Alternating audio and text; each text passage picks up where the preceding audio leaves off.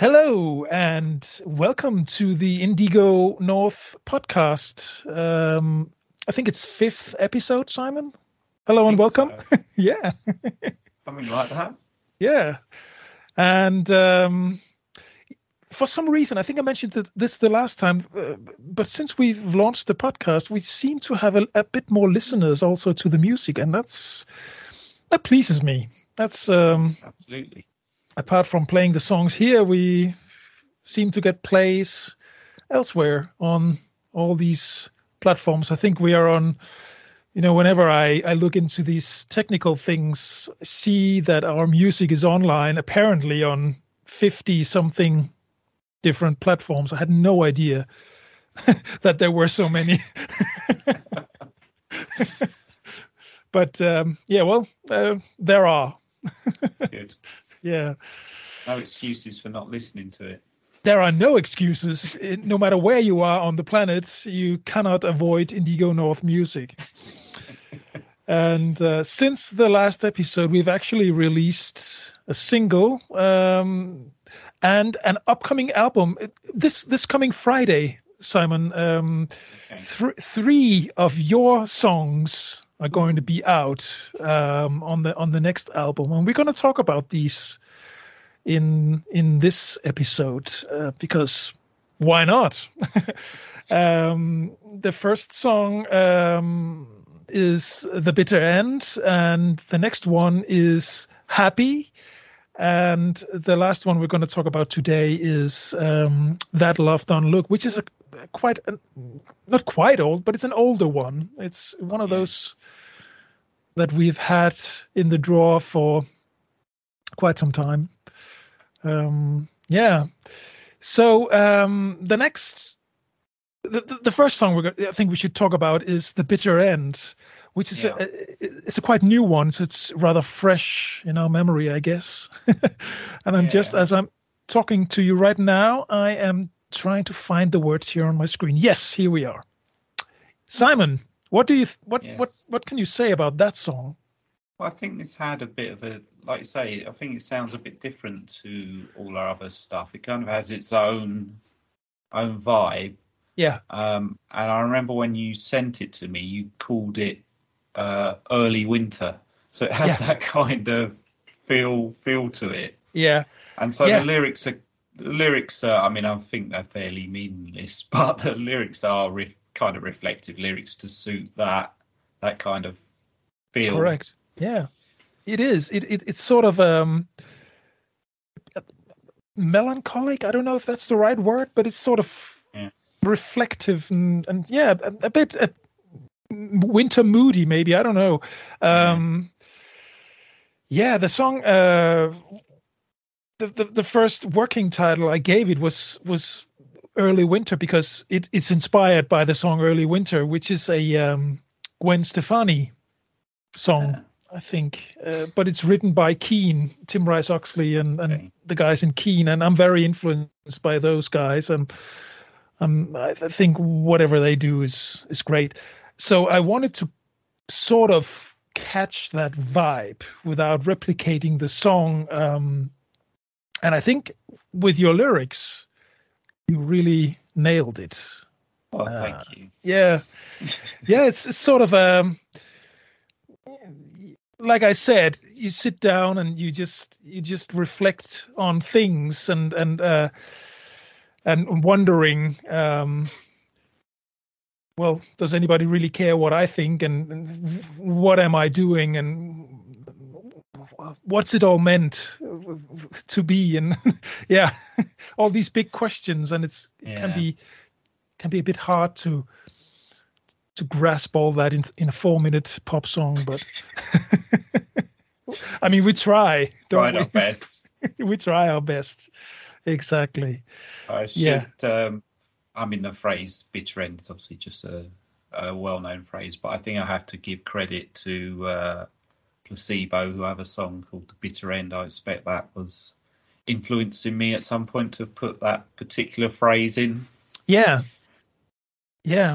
Also, I like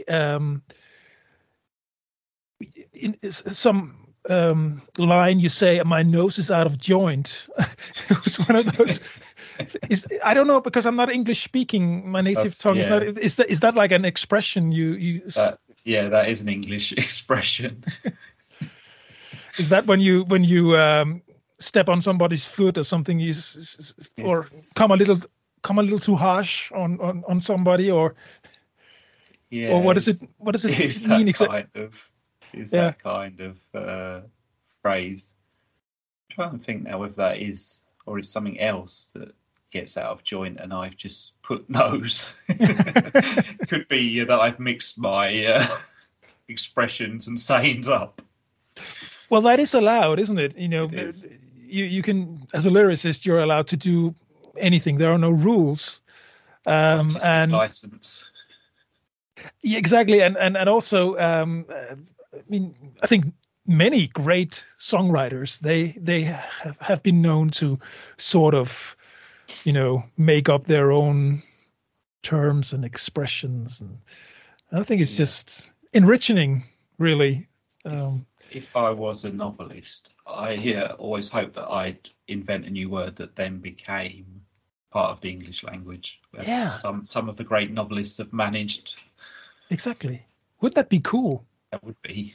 I don't think it's going to happen from an Indigo North lyric, but. Exactly. No, I mean, I it's one of those songs where when I sent you the instrumental version with absolutely no idea how the words would come, and I just gave you like a hint of how it could be interpreted, and when you then sent me the lyrics back, it was just again a case of everything fell smoothly into place, and it was just so easy to sing the first demo, and it just felt right. I mean, there was really all the time, or every time I get lyrics from you and I sing the first song, I always have to leave it for a day or two and just let it sink. Yeah. But I had a really good feeling with this one. It was just right. It was just really right. So yeah. Wow. We'll play this song, The Bitter End, at the end of this episode. At the bitter end of this episode. At the bitter end. Yes. So the next song, Simon, I wanted to mention today is the song Happy, which I am hoping to be able to find. Here it is. It's quite an old one, isn't it? It is. It's actually, I have my first notes of it are from July 2016. Wow. So it's almost 6 years old. Blimey. But that's, I don't know, 6 years ago, Simon, can you remember the first time you heard the instrumental version? I can't remember hearing the music, it is it's an infectious chorus, isn't it? So that even listening to it instrumentally, I must have thought that's a very infectious chorus, therefore I have to write an infectious lyric. Yeah. For the chorus anyway. I imagine, I'm trying to think whether like Happy by Pharrell Williams was around at the time. That might have been, that might have been inspiration, thinking, well, I mean, that song's too happy. I'm going to write a happy song, but I'm going to, the verses a bit be in my way, as you know, we have to get something a bit melancholy in. The verses are not going to be particularly happy. We are Europeans, so we drag it down a notch, the happiness. Can't have too much happiness. No.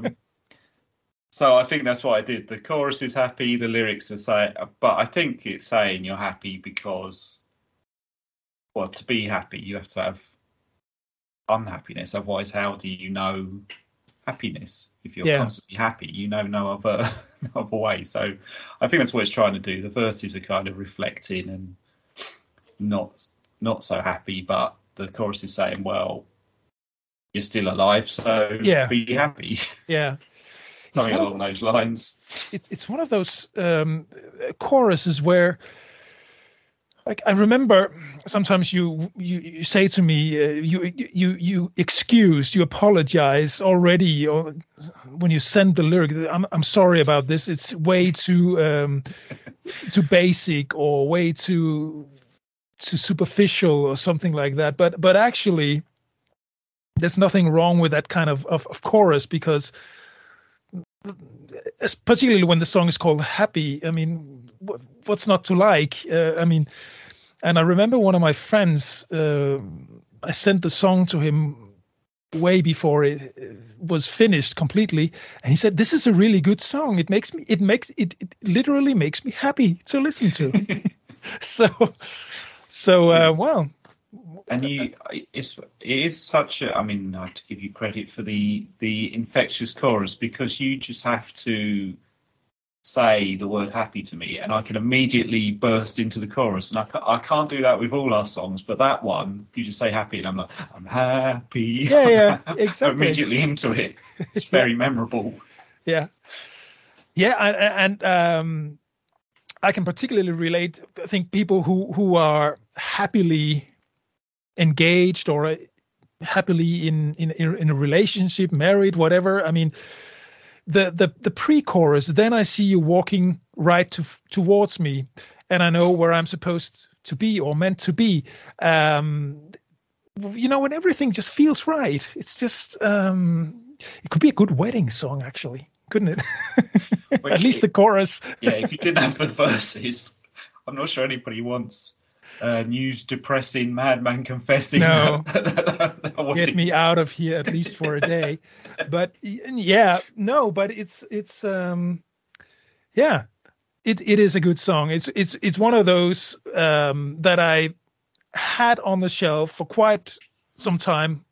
Yeah, well, 6 years, and it was the timing just wasn't really right, and I was always busy writing the next song, which is good, because then by now we have like a back catalog of like a vault of songs, not all of them good, but sometimes you then dive into something and you rediscover what we've made like years ago, and Happy was one of those that I think I wrote you about a year ago and said, I'm collecting a list of songs for maybe doing an album sometime early 2022.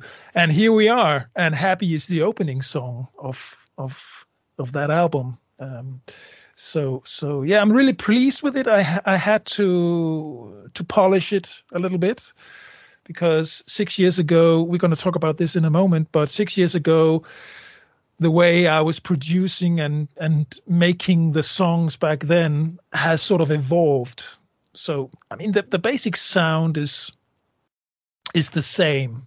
I'm still a sucker for the big chorus and the harmonies and all of that. But, you learn these tricks over the years. So Happy, the early versions had some things that I now don't like, but I really thought were fancy back then. and then I removed those and added something, so I guess when I hear it in 5 years from now, I'm going to cringe and say, oh God. But that's eventually you have to let it go. Yeah, good. And then the last song we're going to talk about today is That Love Don't Look, which also had quite a few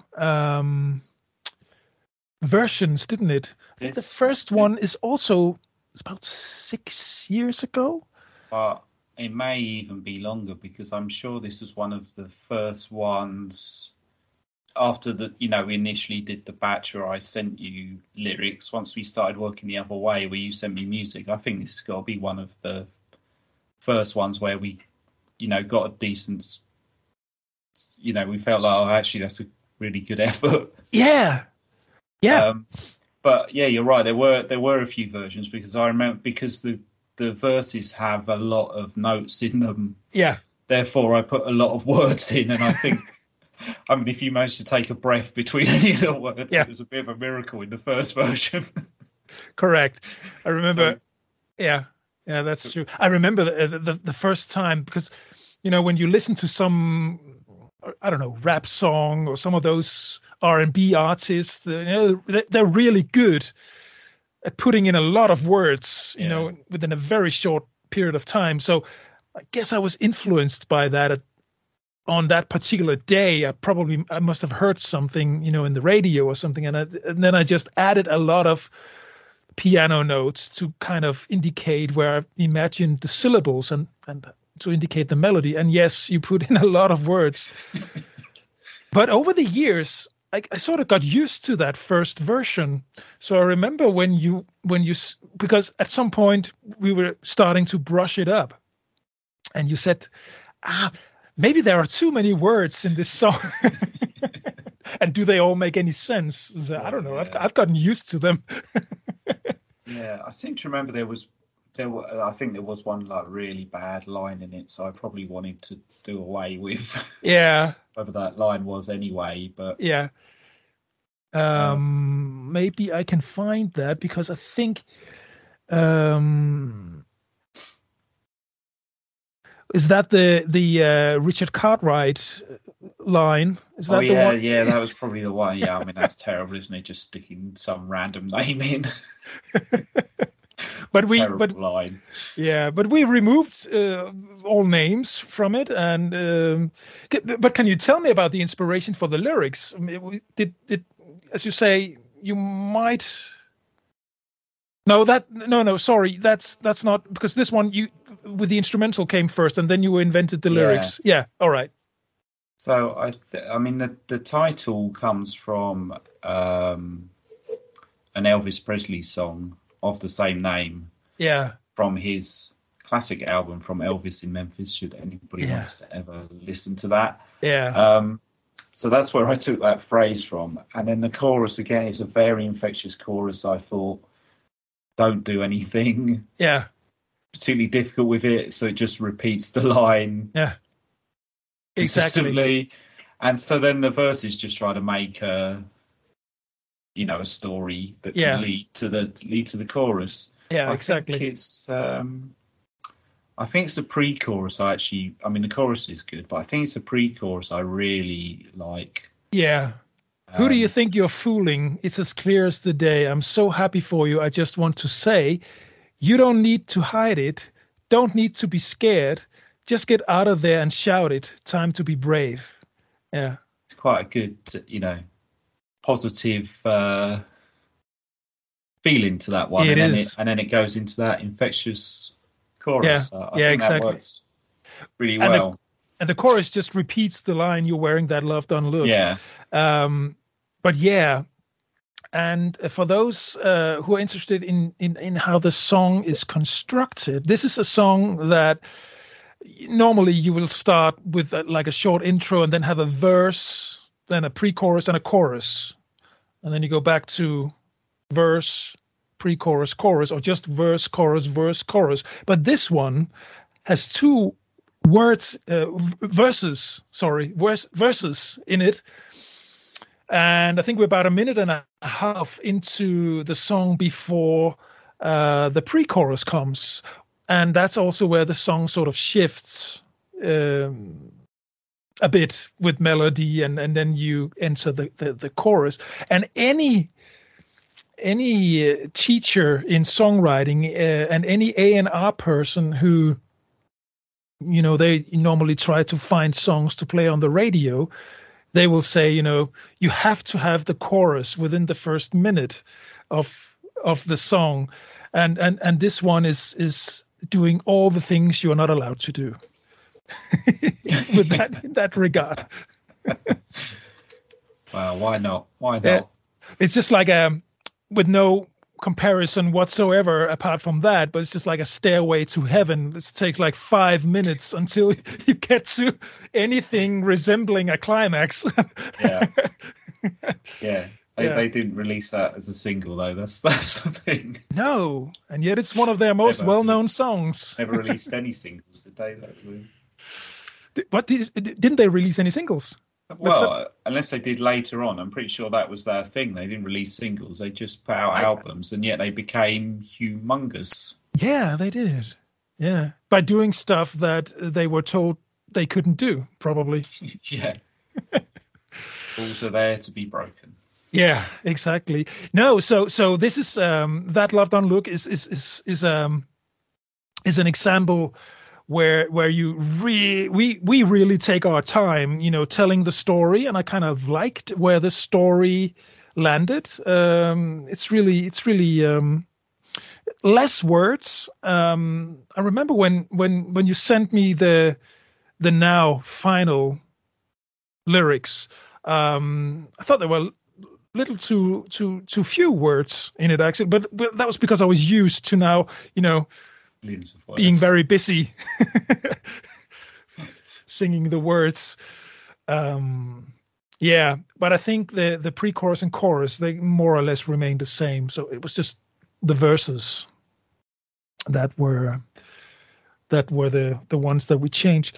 So I'm really pleased with that as well. And it actually is going to be a single sometime this spring. I think we're going to release that song as a single. So if you're listening to this podcast, well, you heard it here first, and then you can call your local radio station and ask them to play it. I think this could be a good spring and summer song, couldn't it, Simon? Definitely, yeah, because it's got that happy feeling to it. Yeah. Along with happy, that could be the next one. You don't make A and B sides anymore, do you? No. You just release songs. But in the good old days, you would have a single, and you could have a double A side single. I just read that term when I think the Beatles, they released a couple of those where they had like two really good songs. Because normally on a single you would have the hits, and then you would have on the other side you would have a filler just to put something on it, But Beatles released a few double A-sided single records. Yeah. Strawberry Fields Forever and Penny Lane. That's held off the number one spot by Engelbert Humperdinck. Oh. What a bummer. Yeah, I know. Some of those strange things in musical history. Yeah. Well, he had his merits as well. Yeah, he was. Yeah. No, I'm more into Beatles of the two. Yeah. By the way, I haven't asked you about this. Have you seen the documentary Get Back? I have. I've seen it all now. So yeah. It's really interesting, and a bit sad as well. And I'm kind of. I'm watching it on and off again and again because I really like to sort of observe the dynamics they have between them. I mean, you can really tell that when John and Paul, they're in the zone, they're really fixed on one another, and they just hammer out the chords and lyrics, and they just they enjoy this. This is what made them so special.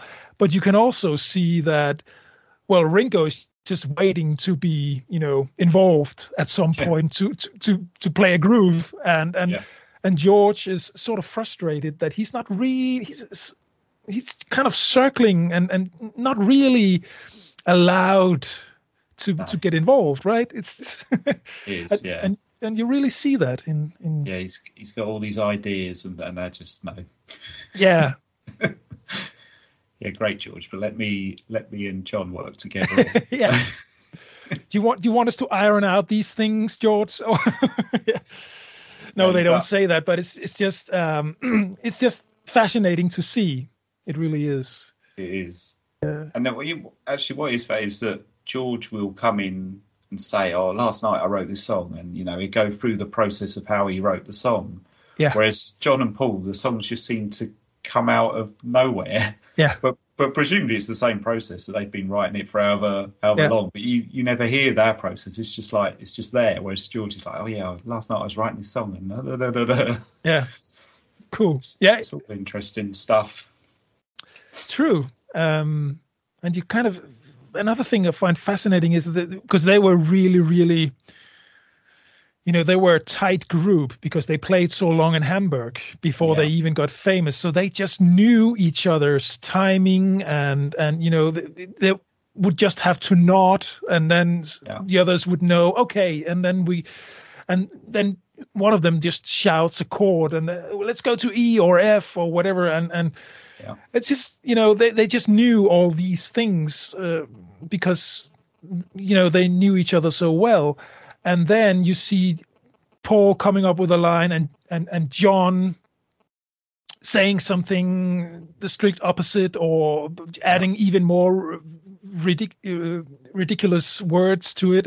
And sometimes they can sit like what seems like an hour or so just babbling along crazy lyrics, and eventually something evolves. A word just kind of sticks to a chord or something, and then they just hang on to that, and then they start writing there. Right? It's it's really fascinating. It is. You can see why they fell apart once Brian Epstein died, because there's no. I mean, Paul does his best to organise them, but there's no organising them really. There isn't, and as you say, Paul tries to be the leader, which the others don't really like. But also, I have to say, I think I mentioned this the last time as well, and I don't hold a grudge towards Yoko Ono, but she was there all the time. Yeah. It must have been alternating the dynamics of the group for sure. I mean, how could it not? So yeah, that's. But to be honest, she doesn't. I mean, she's there, but it's not like she's interfering. So no, you're right. It still changes the dynamics, but I think over the years more has been made of it than perhaps it is, or what she might have said outside of there rather than. She barely talks while she's in the studio. Not at all. And also, I mean, for sure, she's been made a worse person in this whole scheme of whatever went on there than she actually is. I saw a recent interview with her, and it was quite. She was really nice, and I mean, she still lives in the Dakota Building in New York, and somebody, were asking someone among the audience, I think she was in a talk show or something in the US, and she was asked, why do you still live there? And she says, well, this is the only home I ever had with John. Why would I ever leave it? And it was really so, I mean, I kind of felt with that. And so, of course, why would you ever leave it? I mean, it's really nice. Yeah, I mean that. Yeah, there's lots of bad things she did do, so I'm not going to make out she's a saint either. But it's like anybody. Not everything's black and white. No, it's not. Truth is somewhere in between. Yeah, exactly. No, I don't know the whole story. I've never really been interested in Yoko Ono, I must say, and I think I mentioned earlier in this podcast, John Lennon. As good a songwriter as he was, I'm more a Paul person, so. Yeah, well, he did write Imagine, though. That's a really good song. It is, Yeah. So, also, I just quickly wanted to dwell on how, because we've mentioned earlier in this episode that, the early versions of Happy and That Love Don't Look, I didn't really like them when we started to kind of brush them off.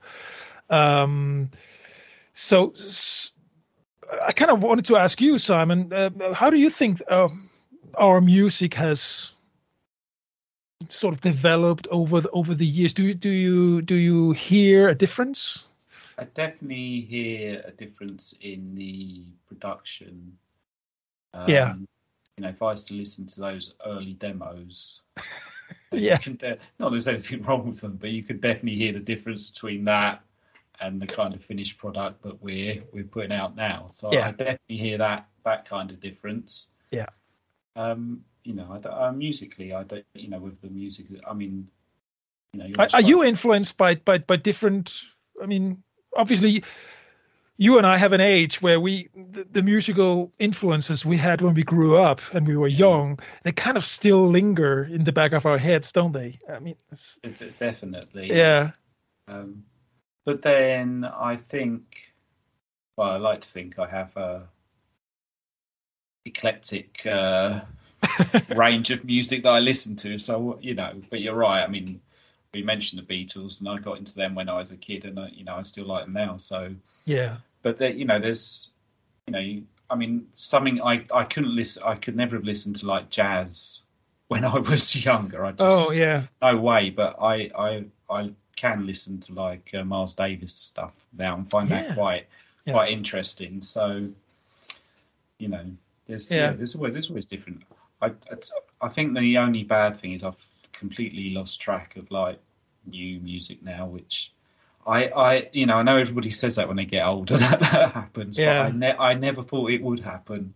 Yeah, but it has. I've completely lost track now. If you were to tell me, what are the big songs at the moment, I wouldn't really have a clue. I saw an interesting video on YouTube the other day from, I think I've mentioned him before, Rick Beato. He's a famous YouTuber, and he's very educational. He really tries to go, a bit deeper when he talks about music and analyzes music. You should really look him up on YouTube if you don't know him.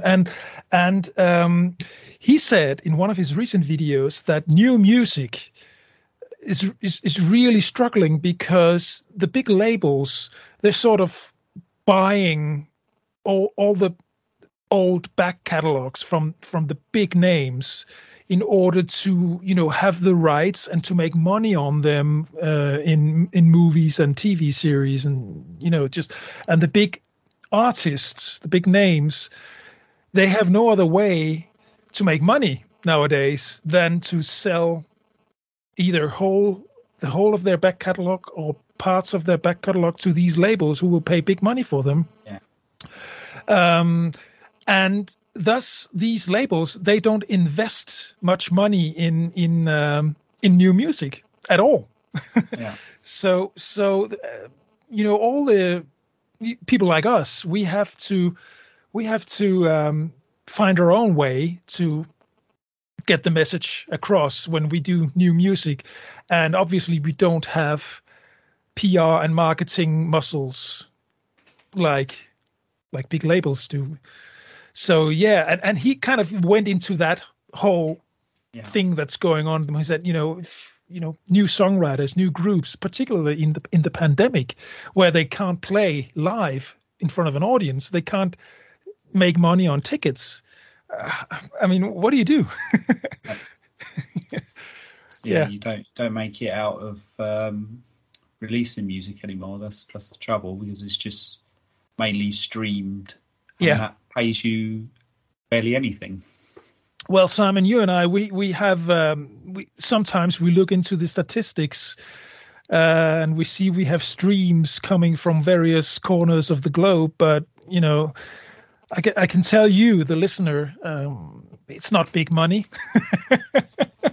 at all. Definitely not on my side. Not at all. So no, it's a sad state that the industry is in at the moment, and we can only hope that my biggest hope is that people will once again at least pay for their monthly streams. So if you are on like Spotify or Apple Music or whatever platform you use, subscribe so you at least pay for that instead of going, because the free versions, there is a free option on every platform, and then you have I think you have commercials, ads coming from time to time. But if you pay for it, I mean, the more subscribers these platforms have, I read somewhere that the better the songwriters and artists will eventually get paid. So,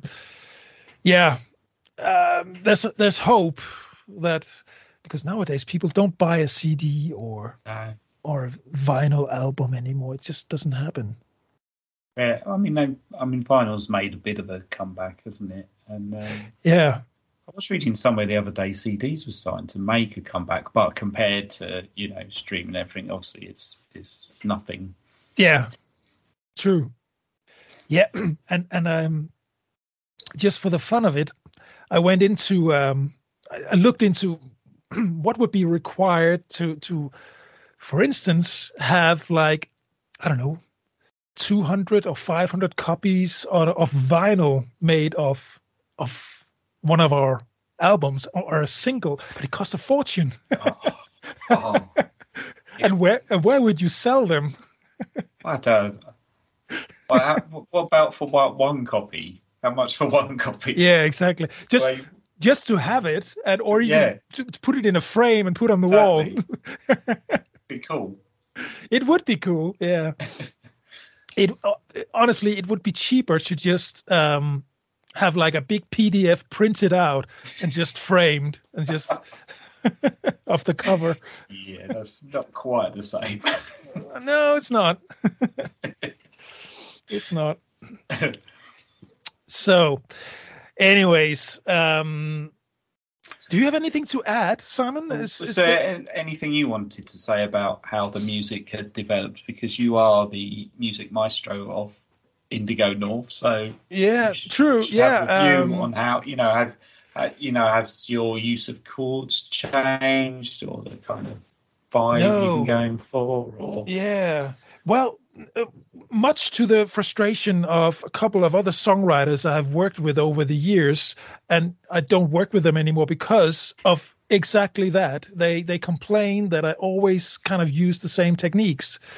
But so no, I use standard pop chords, and sometimes I alter them more or less to fit my voice so that I can sing the demo well. So I might put it up a semi-note or a whole note up or down just to fit my voice. But basically, I use the same 10, 15 chords, and I use them in pop song patterns. But that's because that's the kind of music I grew up with, and that's what I'm influenced by, and that's what I like to hear. So I every time I try to step out, I know you can learn a lot from stepping out of your comfort zone. So I sometimes do that, also to try to vary, like instead of the standard 4/4 basic groove, I might do what they call a 3/4 or a 6/8, which has a sort of a waltzy feeling. It has a more I don't know. It's just a different thing, and we've done a couple of songs with that. I think one of our Christmas songs were in 6/8, but it's just no. I pretty much stay within the same recipes that I just know work, and I try to vary the effects and tempo maybe, because writing a ballad can still be done with the basic 3/4 chords, or writing an up-tempo song. There are many ways of doing that. So that basic mechanism has not really changed. I think I've gotten better at it over the years, but the basic influence, no, not really. Then obviously, it always starts with a melody or a riff, something I kind of come up in my head, and that kind of determines which chords I start with.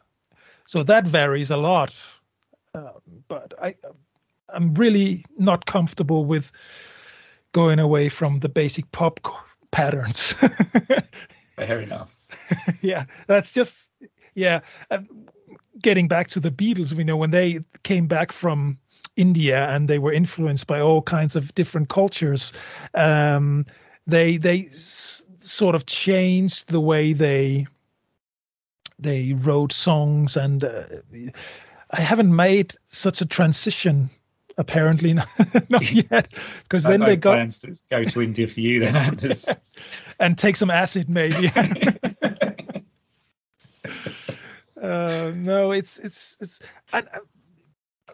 also sometimes I and this might sound harsh, but sometimes I really do try to put in the odd chord from time to time, just put in some jazzy notes but I don't think it does anything to any of the songs that I write. On the contrary, I remove it very fast again because I feel comfortable with clean, pure notes.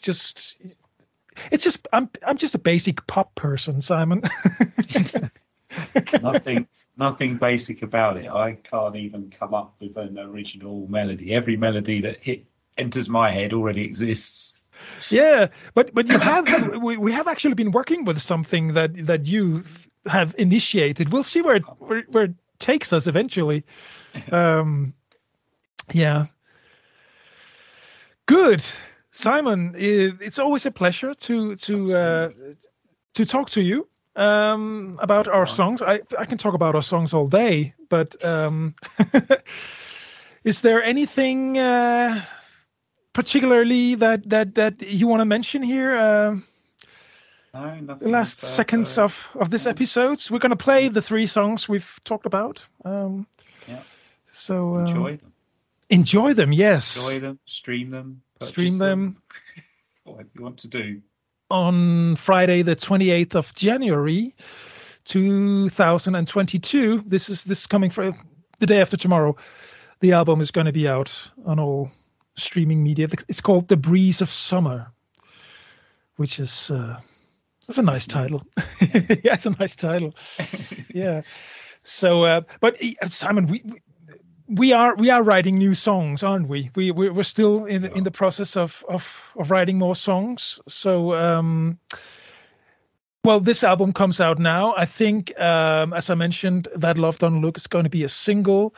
We are going to be releasing more new songs this year, 22 here. So it's just a matter of me getting to find a time and place to sing the songs and be able to send you demos, because the process is always I sing the song and then I send it to Simon, and Simon may or may not have corrections, and yeah, we'll take it from there.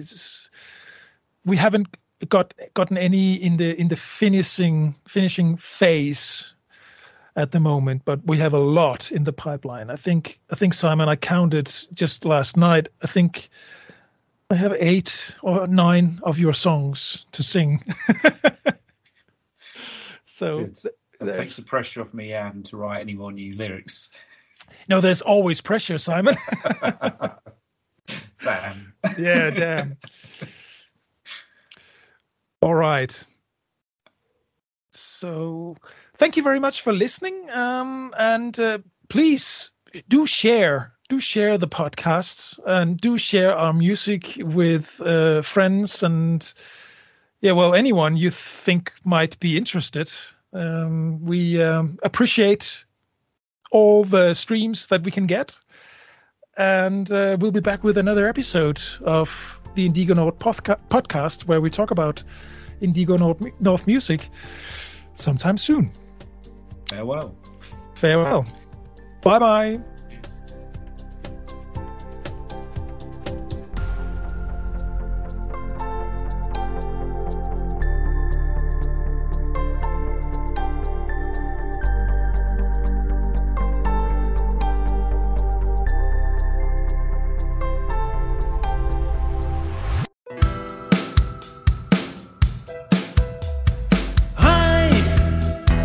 I still ask why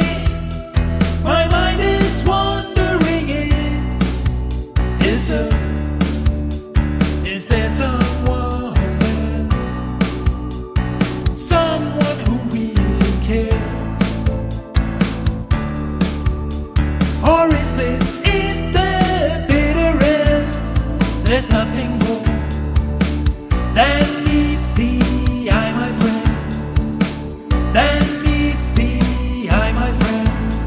And I'm searching for some meaning in all these lives. I can't find anything that describes a human life. A life.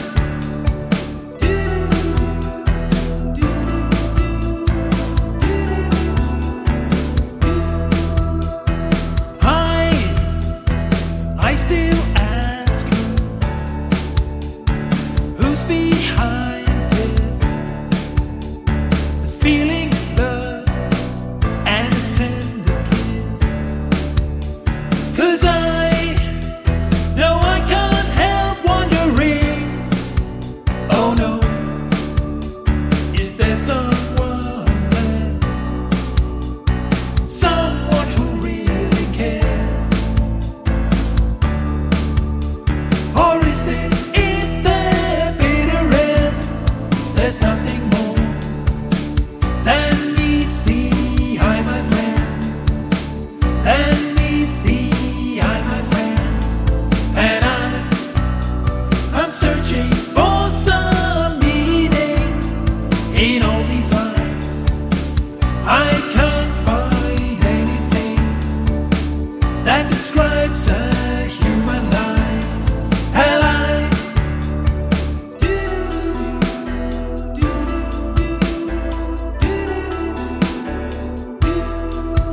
'Cause I know I can't help wondering, oh no, is there someone there? Someone who really cares? Or is this it, the bitter end? There's nothing more than meets the eye, my friend. Than meets the eye, my friend. And I'm searching for some meaning in all these lives. I can't find anything that describes a human life. Alive.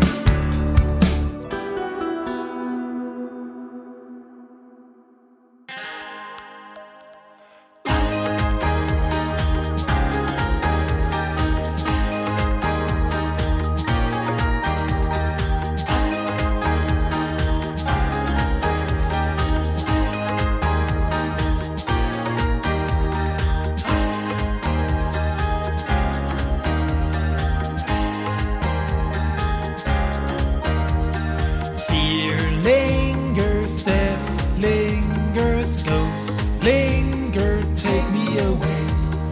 News depressing, madman confessing, get me out of here at least for a day. Then I see you walking right towards me, and I know where I am meant to be.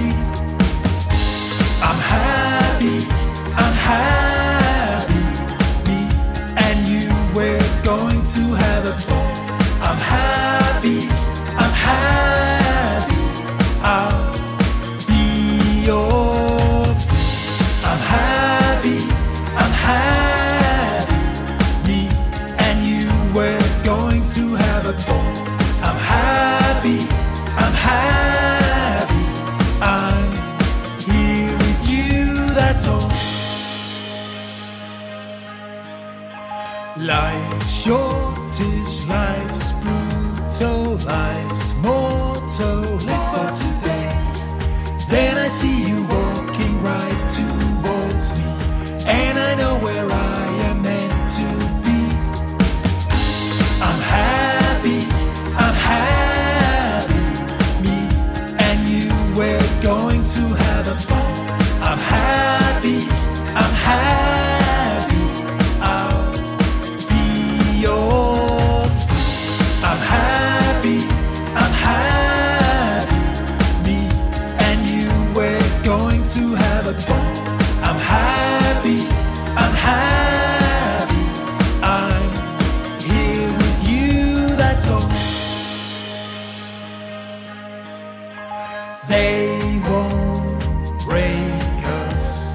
They won't bring us down. They won't break us. We will be sticking around.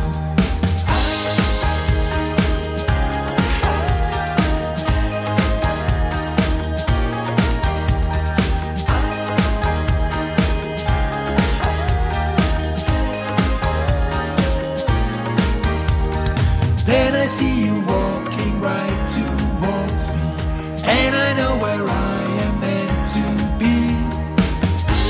I'm happy, me and you, we're going to have a ball. I'm happy, I'll be your friend. I'm happy, we're going to have a ball. I'm happy, I'm here with you, that's all.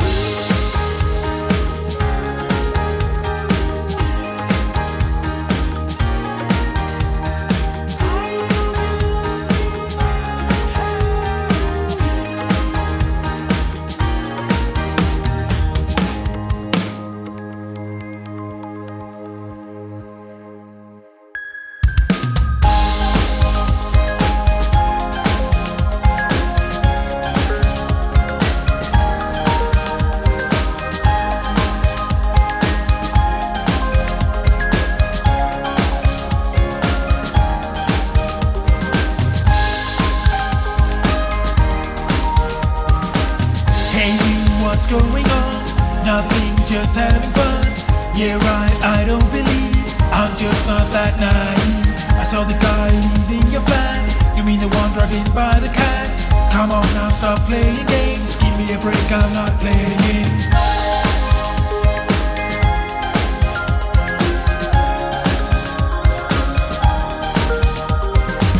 How come you're wearing that ring? Who on earth gave that to you? I thought you hated me. Haha, you laugh, that's so true. How come you're cooking dinner? Who is it you plan to feed? It's just the dinner for one. I prefer to be free. Who do you think you're fooling? It's as clear as the day. I'm so happy for you. I just want to say you don't need to hide it. Don't need to be scared. Just get out there and shout it. Time to be brave. You're wearing that love, that look. You're wearing that love, that look. You're wearing that love, that look. You're wearing that love, that look. You're wearing that love, that look. You're wearing that love, that look. You're wearing that love, that look. You're wearing that love, that look.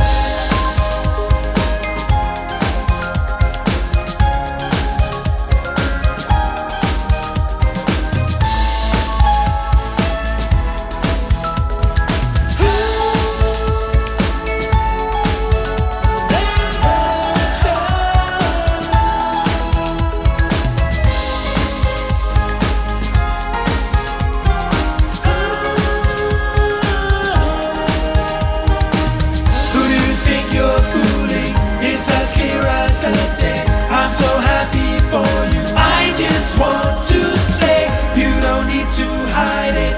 Don't need to be scared. Just get out there and shout it. Time to